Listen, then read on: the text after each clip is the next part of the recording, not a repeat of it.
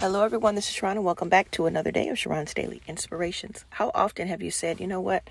I don't want to do this anymore. I'm done. I'm tired of going through the same things over and over and over and over again. And so for like a day or a week or whatever it is, you do things differently.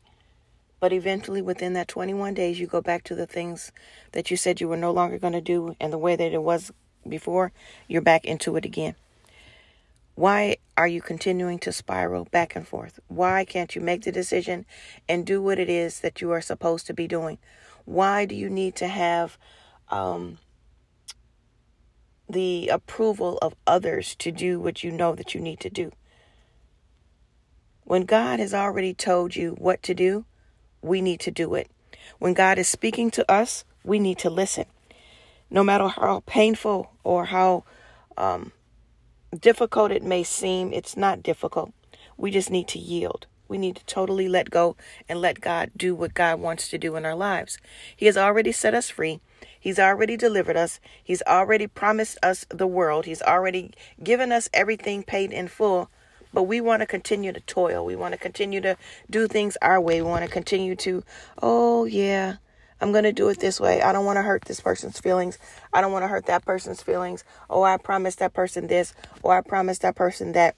Oh, I said I'm going to do this for this amount of time. And then it's going to happen this way. And, then we go on. And we come up with these excuses and these things that we think are important and the way that, we think it's supposed to be. Are we asking God? Are we really trusting God? Are we really doing what God says to do?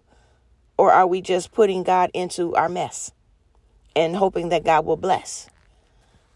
Once we 100% yield to God, which is what I am learning right now, you need to totally shut it down. Yield, give it to God. If God is your father, let him be your father in every area. You have to yield. There are no substitutes. There are no, get quick rich schemes. There's no, let me do this. And, there are no pyramid schemes. There's none of that stuff. When you're dedicated, you're totally dedicated and you want out because you are totally sick and tired of doing things the same way over and over and over again. You're tired of spiraling. You're tired of the back and forth. You are tired of all of that stuff. Enough is enough. And you're ready to get off that train of lack, that train of poverty, that train of, not having enough mentality. Once you're tired of all of that, you're going to seek God and see things totally different. And this time, you're going to get it right.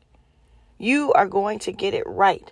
God has so many things for us to do and so many things and places for us to go and to see and to live life differently. Let's end the toil. Let's end this poverty mindset. Let's end this lack mindset. Let's start to live in increase. Start to live in overflow. Start to live in favor. Start to live in blessings. Start to live in the inheritance that God has already given us. Make that decision now. Again, I've mentioned a few days ago, we need to heed these instructions because time is running out. We don't have too much longer. Some of you don't have long at all. You need to make that decision and you need to make it fast.